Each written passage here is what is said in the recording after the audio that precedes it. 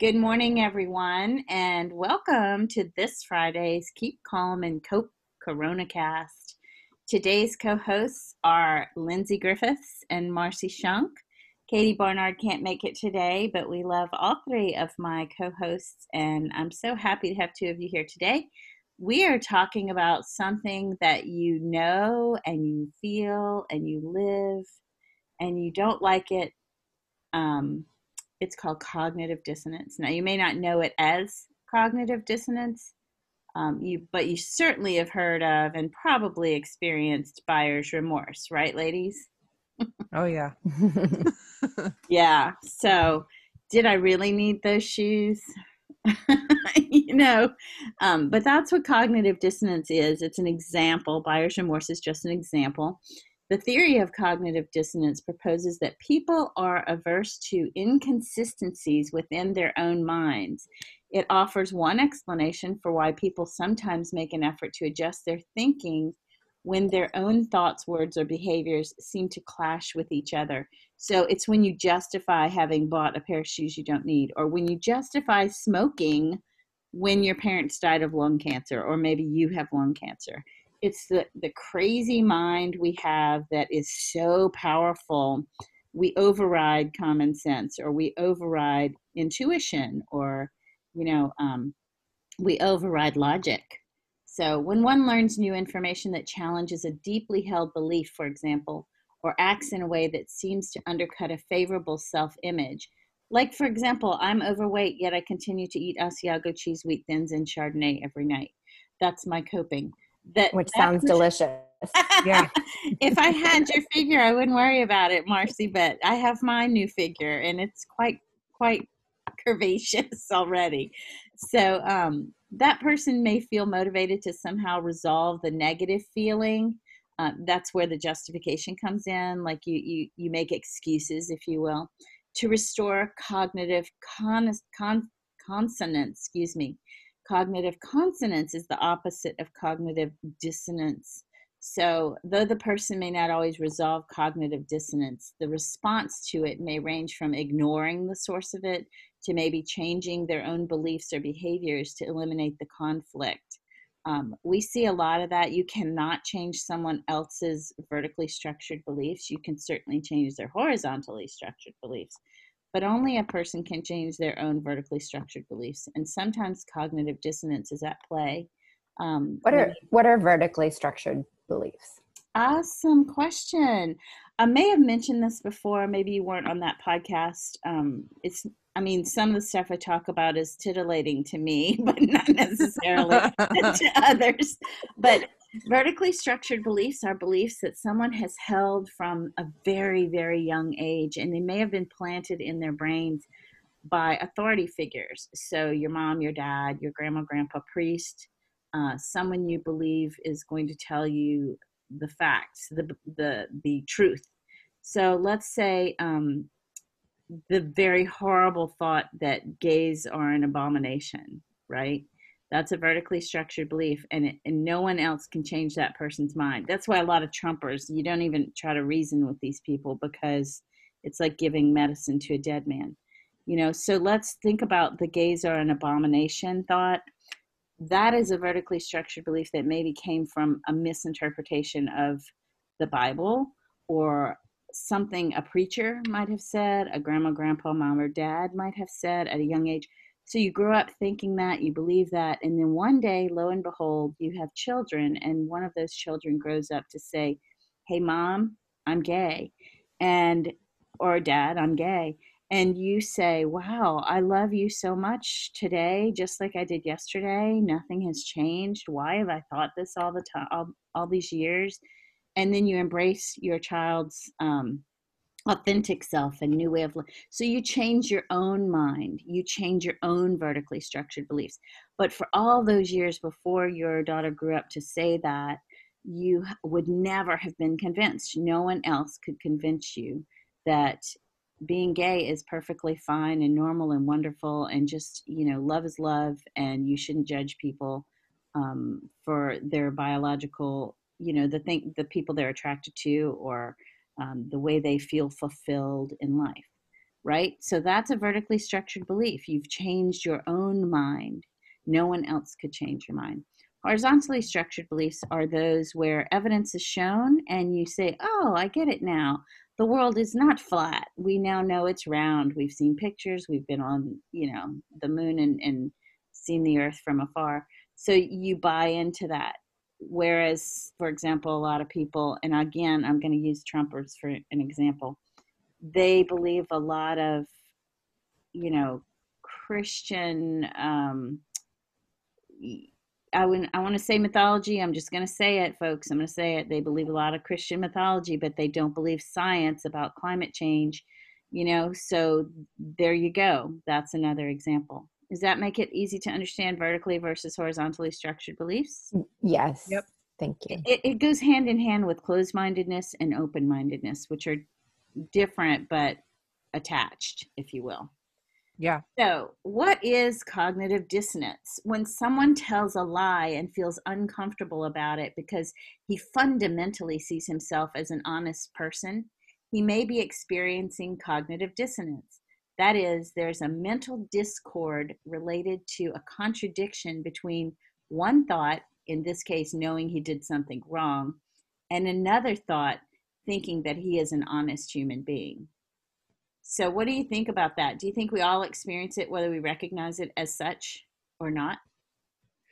Yes. And actually it's interesting because I just finished the book White Fragility. And so I think cognitive dissonance is a really great concept to discuss in the current climate that we're in, because Robin DiAngelo, who wrote the book, talks a lot about the concept of this dichotomy that we see racism as bad and non-racism as good. So you assume that racists are bad. And so if you're the kind of person that thinks, if you're the kind of white person, I should say, that thinks, well, I'm not a racist because I don't want to be a bad person. And so you don't look at the concept of white supremacy and being born into a society that has this white framework that favors white people. You are going to automatically assume that you don't have any racist tendencies. So if you step back from that idea that racism is bad, you will instead welcome the idea that you do probably have some racist tendencies and you are born into white privilege, and welcome that feedback that when you might say or do something that's racist, that you can instead correct that behavior and move forward in a way that's much more equal and helpful to people who of color. So I that really speaks to me from the cognitive dissonance point of view. That we want to feel like, well, I'm not racist because I'm not a bad person, and racists are bad people. And it's like, that to me was a real struggle in the beginning. Instead, now it's like, okay, I can have racist tendencies and accept myself as a racist because of the society that I was born into, which is founded on white supremacy, and instead be accepting of criticism and accepting of feedback and look critically at my behaviors and my privilege and welcome that and make changes. And instead of that bad good dichotomy. Mm-hmm. Go ahead, Marcy.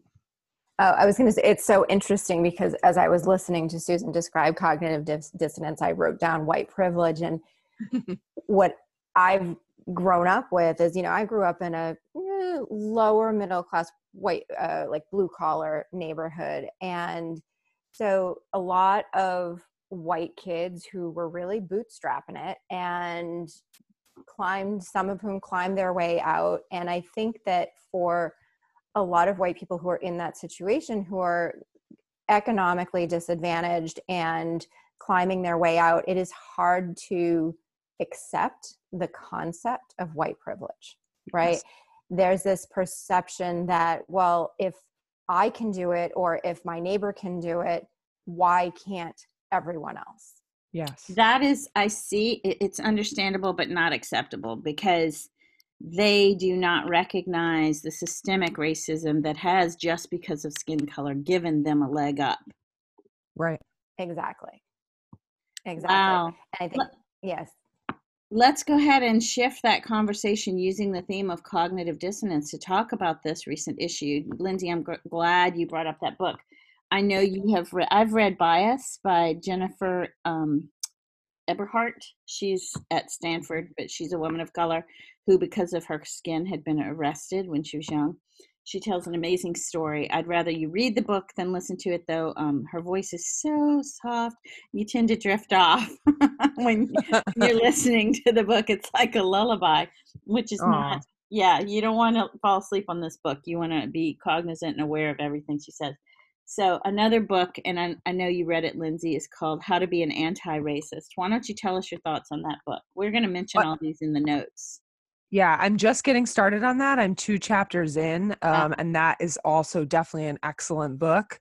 And that really focuses on, at least in the very early chapters, racist policies versus anti-racist policies. And anti-racist policies obviously create equality versus racist policies, which create inequality. So that looks at a good dichotomy between, what the system is especially in the US in particular, which is what this author is looking at. And that is, it's a Black author. I don't have his name off the top of my head, which is terrible because I also follow him on Instagram.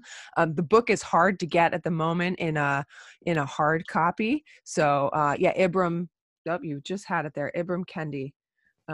Yeah, right here. Ibram Kendi. If you are looking to get that book right now, you definitely want to get the ebook copy because it's pretty much sold out everywhere. And I'm also going to be participating in a book club on that, which I'm really excited about.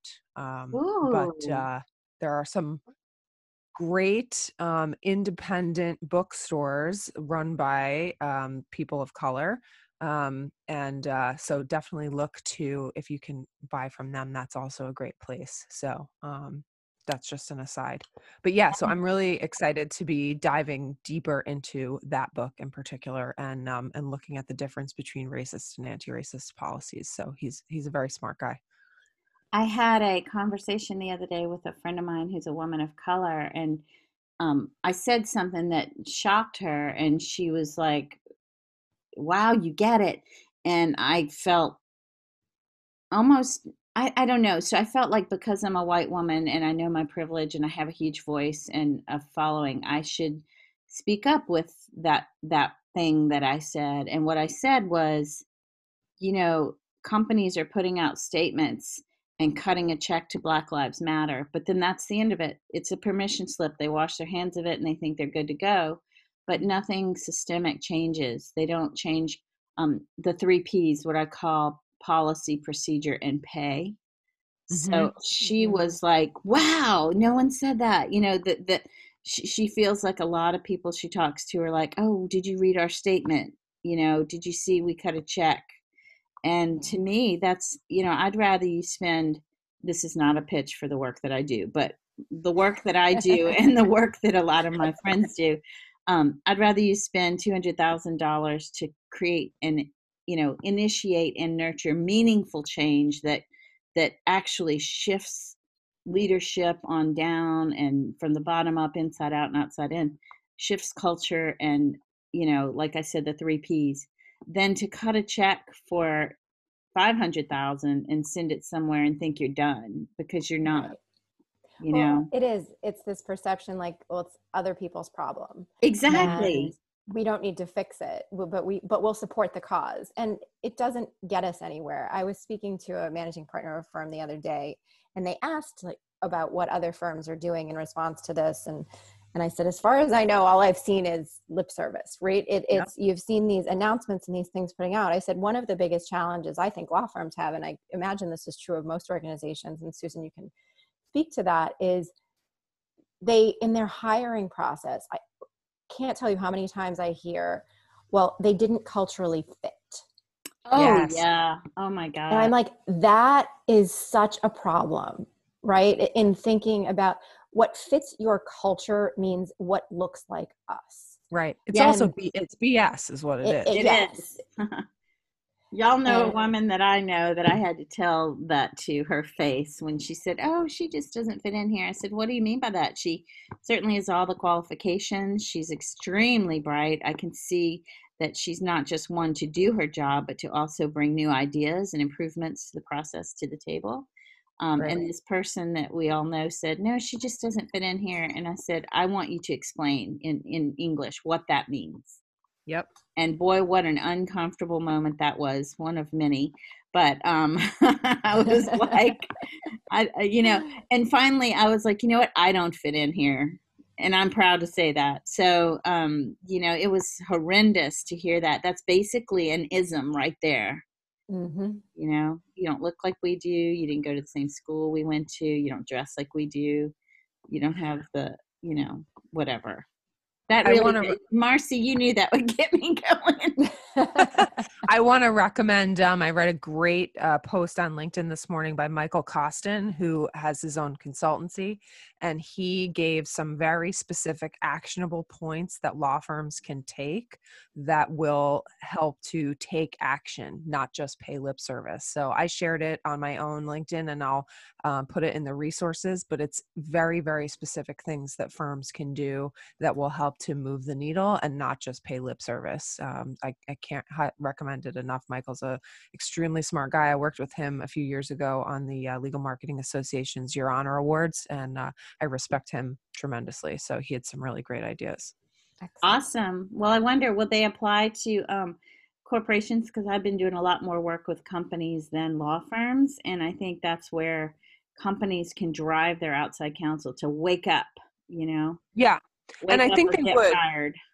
I think, he talks about looking at your supply chains and making sure that, your suppliers aren't all white. And I think that's true. I know that's something that I was talking about the other day in my own blog post about things that I need to look at in my own company. This isn't something I just want to pay lip service to either. I need to look at, who are the events planners we're working with? Who are the speakers that we bring in for our conferences? Those types of things are very important to me too. I know that our board is exceptionally white at the moment. We do have, 25% Latin Americans, which is great. That's very important to me. But just the way that it's fallen at the moment, we unfortunately have nobody in Asia. That is something that we on purpose are going to change, but also we have nobody Black on our board. So that I said that to our board yesterday, we need to change that. And the way that our membership shows up, I've said that to our members for a couple of years. And I decided last year that I was going to stop asking them to bring more people of color and instead just start recruiting minority owned law firms. I haven't had any success with that yet, Lindsay, but I want to help you there. I love that. Yeah. Do you know Joel Stern? I don't. I'll introduce you. He's remarkable. He was a former GC, now the head of or CEO of NAMWOLF, which is the National Association of Minority and Women-Owned Law Firms. I know of NAMWOLF. That's where I've been looking at firms from. Well, let me introduce you to Joel directly. He's the you of that group. So awesome. He's a good friend of mine. I would love to have you two do some great things for the members of that organization. I would love that. Thank you. Awesome. Well, sorry to take us so far off topic. No, not really. Not really. Actually, the next, thing we're going to think about is how do we deal with cognitive dissonance? And that's, sort of what you were talking about with the guidance in the book. I, for one, have never been a racist and thought that was enough. I didn't think consciously that's enough.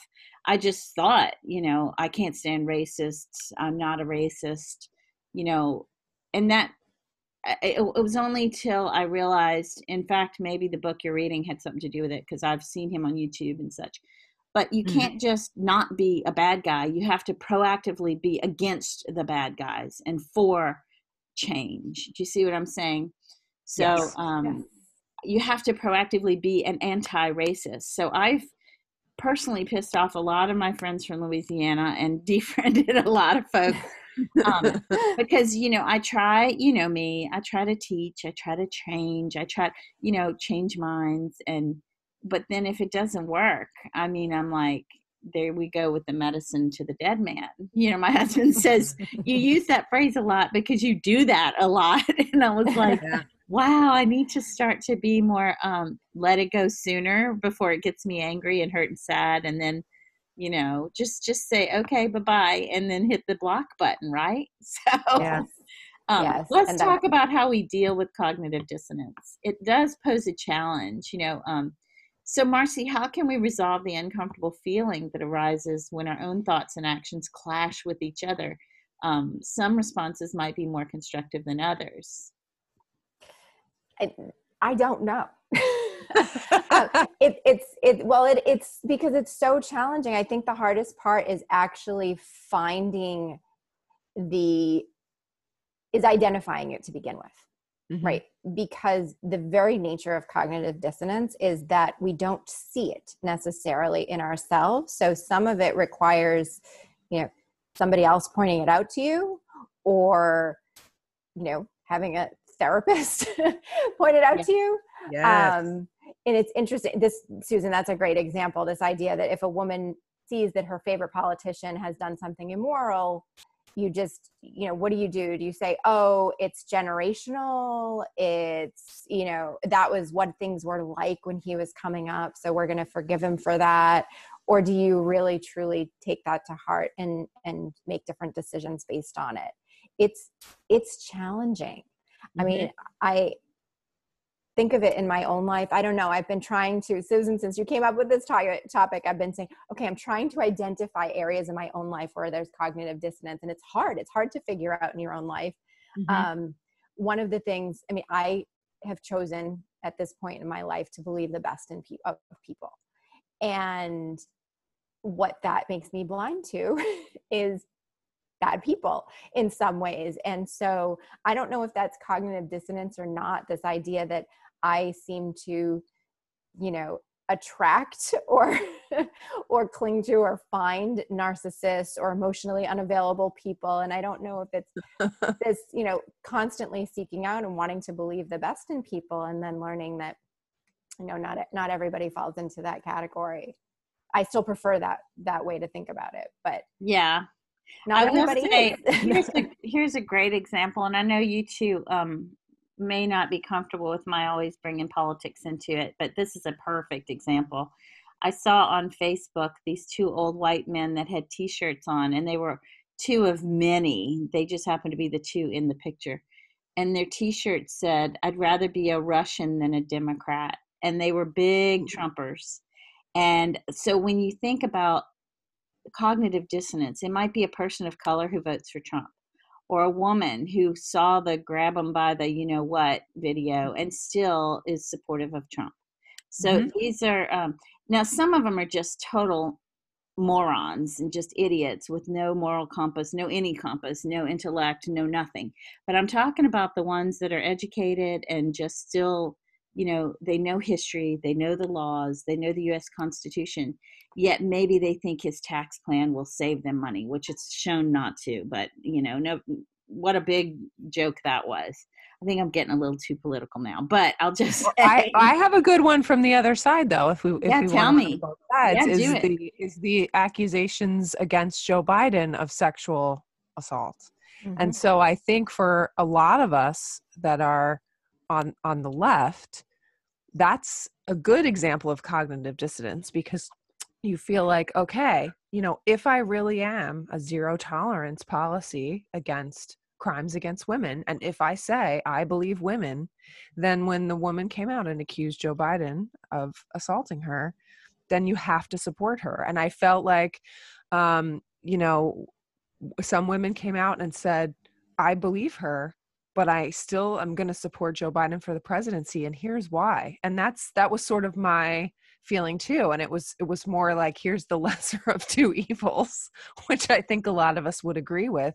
But at the same time, it really shows, for me at least, the ills of what our two-party system has come down to. And again, that is where I was going to go. Yes. You're spot on. We don't have much choice. Lindsay for president. Oh God, no. But for me, like that's a real, for me, that's cognitive dissonance, because it makes me feel so uncomfortable, because he's not, for me, the best choice, but he's a better choice. than He's the the other. only choice, frankly, Right right now. exactly. But I will say exactly. that early on, I had declared publicly that I was not supporting him. And the candidates from which I mean, there were 16, I think it was in the beginning. It was Yeah. crazy. We need to get our shit together, right? So Right 16 candidates. And now we're left with 2 who are out of touch with current state of affairs and right the needs of millennials and the communication styles of most business people, what's right acceptable, what's not. You know, folks don't work just for the money anymore like it used to be in their day. Now right they ought to be retired, but seriously, they folks work for meaningful value, happiness, and they'll make some money just to pay the bills, but they're not going to sacrifice their health or their well-being like my dad's generation did to make money. Do you see what I'm saying? right So they're Mm-hmm. really out of touch. I'm so sad. I had left the Democratic Party because I was just fed up with the buffoonery, and I did not go to the Republican Party because I knew of the buffoonery there. But I became an independent, and then I felt like, in this country, there's no voice for independents. No one represents the majority of us, which are moderates, right? We don't right fall into this two-party system, which I think is just silly. I love that. I don't know. I know I took us down this political rabbit hole, but I'm just going to say one more thing. I love that software platform called isidewith.com, because you yes don't know the Yes. candidate. You only study the issue, feel how it impacts you personally, choose or vote on the quiz, if you will, the way that it impacts you personally in your favor. And then at the end of it, it tallies your scores, and then it shows you where you align and to what degree with hmm which candidates. If we right in this country could vote that way, wouldn't that be beautiful? Mm-hmm. Yeah. yeah absolutely. Anyway, how do we avoid cognitive dissonance? I don't think we can. I think, to your earlier point about, how we deal with it, I think it does depend on the issue a little bit. So when it comes to changing your own beliefs, I think sometimes you have to sit with being uncomfortable. Yeah. And it depends on what it is. Maybe sometimes, as Marcy pointed out, it's a therapist that identifies it for you. Sometimes it's really just when you feel uncomfortable about something, it's questioning why that is and where that comes from. But I don't think it's avoidable, because there's always going to be something when you have a strongly held belief about something that comes up and challenges that belief. And you either have to say, no, this is really how I feel and I feel strongly about it. And I'm choosing this belief for whatever reason. Or you have to say, I've certainly changed my mind on things. I will freely admit that I used to say all lives matter until I did some research and understood why that was a faulty thing to say and why it was a harmful thing to say. And now I understand why I shouldn't have ever said that. You're It's okay so to change your courageous, mind. Lindsay. I love that you said that. That's wonderful. Well, Um, I want people to know it's okay to change your mind. yeah. And when you feel uncomfortable, to do some research and to learn that, you may not always be right. I hate to admit that I'm not always right, but I'm not always right. The difference in what you're talking about is the difference between critical thinking and groupthink. So I love that you engage in critical thinking and your mind is open enough to change itself, right? One thing Yeah. I want to say about the All Lives Matter comment is a woman of color who's a very good friend of mine. She was at our wedding. I mean, she used to work with my husband. She saw someone from Louisiana attack me when I said Black Lives Matter and I was explaining something. And he said, All Lives Matter. And I posted why that's not okay to say, think, feel, or do. The All Lives Matter. And he said, I'm not even reading any of that BS. May God bless you. It's I basically, saw that. Yeah. yeah. When you're from Louisiana and they say, Yes, bless your I heart. saw it as well. Yeah. Yes. Yeah. So she wrote to me to say a great way to explain it, and so that you don't, like with me, sometimes I'm a fire hose in the face, and that's not how to take a sip. So I wanted him to take a sip, and I think that the fire hose in the face doesn't work. So it is my job. It is your job. It is Marcy's job to change the world, right? It's everyone's job to change the world for the better. So she said to me, think of it like this. There's a house in your neighborhood. It's on fire. You call 911. The firefighters come out. They do not turn the hose on every house in the neighborhood. They turn the hoses on the one house on fire. Right. That's the way to look at Black Lives Matter versus All Lives Matter. I've also heard one that says if your spouse comes to you and is in pain and says, I love you, you don't say, I love everyone. You say, I love you. Wow. Yeah. Wow. Yeah. That's powerful. There are so many of them. It's interesting because one of the things I think this whole situation has sparked is a conversation which we weren't having before, right? There was never any explanation for why Black Lives Matter versus All Lives Matter. And now, I've seen memes coming out everywhere. Like it's, you don't say, when I say save the rainforest, you don't say save all forests. We save the rainforests because those are the ones in danger. And so another great one. Yes, it's simplifying it and getting to this place where people can relate to it. That wasn't happening before. Yes, it's true. That's true. It's nice to see that conversation. Of course, now we're having a march tonight in my community that has been organized over the past week by some amazing women that are my neighbors. And I have volunteered for it and I've been helping to get the word out. And I am on this group of women who are the organizers. And apparently there's been some chatter that people don't like the word march. They'd prefer it was walk. Oh God. And exactly. I'm like, this is why I don't organize things, because I would go nuts if somebody said that in my presence.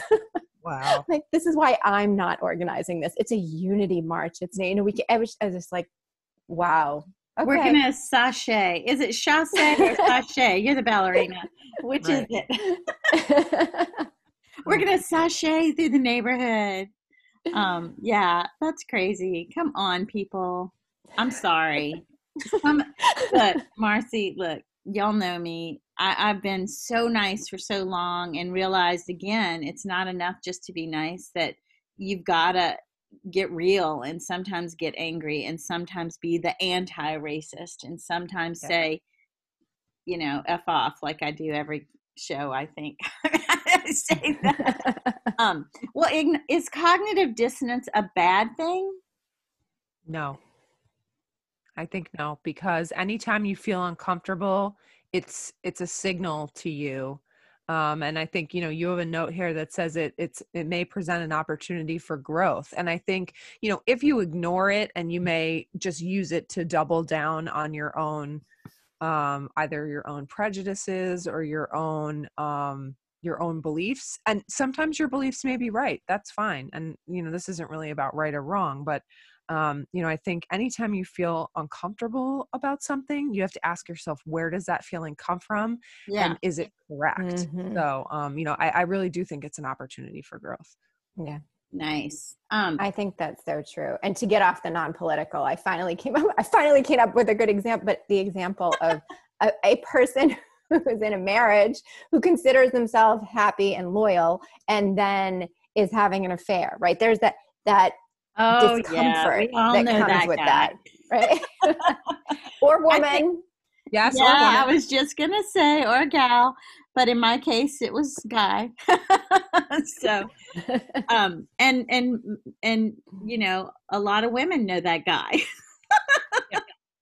So, not my current husband, folks, just so you know, to set the record straight.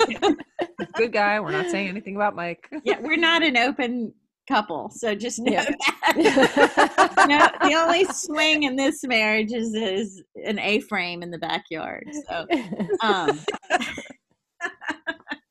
so let's close out by just saying that in the classic study on cognitive dissonance by social psychologist Leon Festinger, subjects were split into two groups that had to perform monotonous tasks for a long stretch of time, placing 12 spoons onto a tray, emptying the tray, and then refilling the tray. Wow, very myth of Sisyphus going on here. or turning square pegs a quarter turn again and again and again. Ooh. The subjects were offered $1 or $20 to brief the other group about the experiment and were instructed to describe the experiment as enjoyable, exciting, fun, interesting, and intriguing. We all know that's not true. The briefers who received $1 were more likely to report the tasks were interesting and enjoyable, and they learned a great deal, that the results had scientific value, and they would participate in a similar experiment going forward. By contrast, however, those who were paid $20 could not convince themselves to the same degree. The results elegantly illustrated the discomfort of having two conflicting beliefs.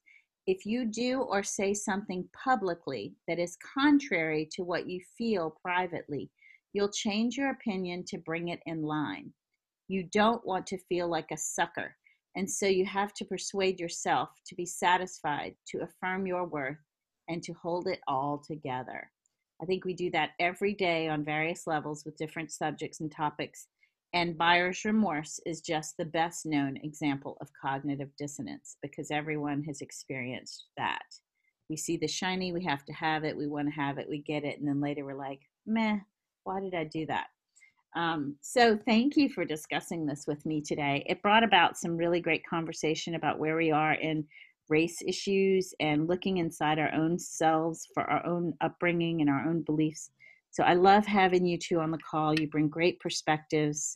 Folks, we're from different areas of the country, so it's really nice to hear from these ladies all across the country each week. So tune in every Friday. We will post this every Friday on our Facebook page, as well as in our personal Facebook pages. And you can always go to our website and look under Keep Calm and Cope CoronaCast. Any comments, ladies, before we say goodbye? Nope. No, thank you, Susan. Thank you, Marcy. Have fun sashaying tonight. And then Lindsay, thank you for all your great book recommendations, and be sure to update the resources when we're done. Definitely. Thank you, Susan.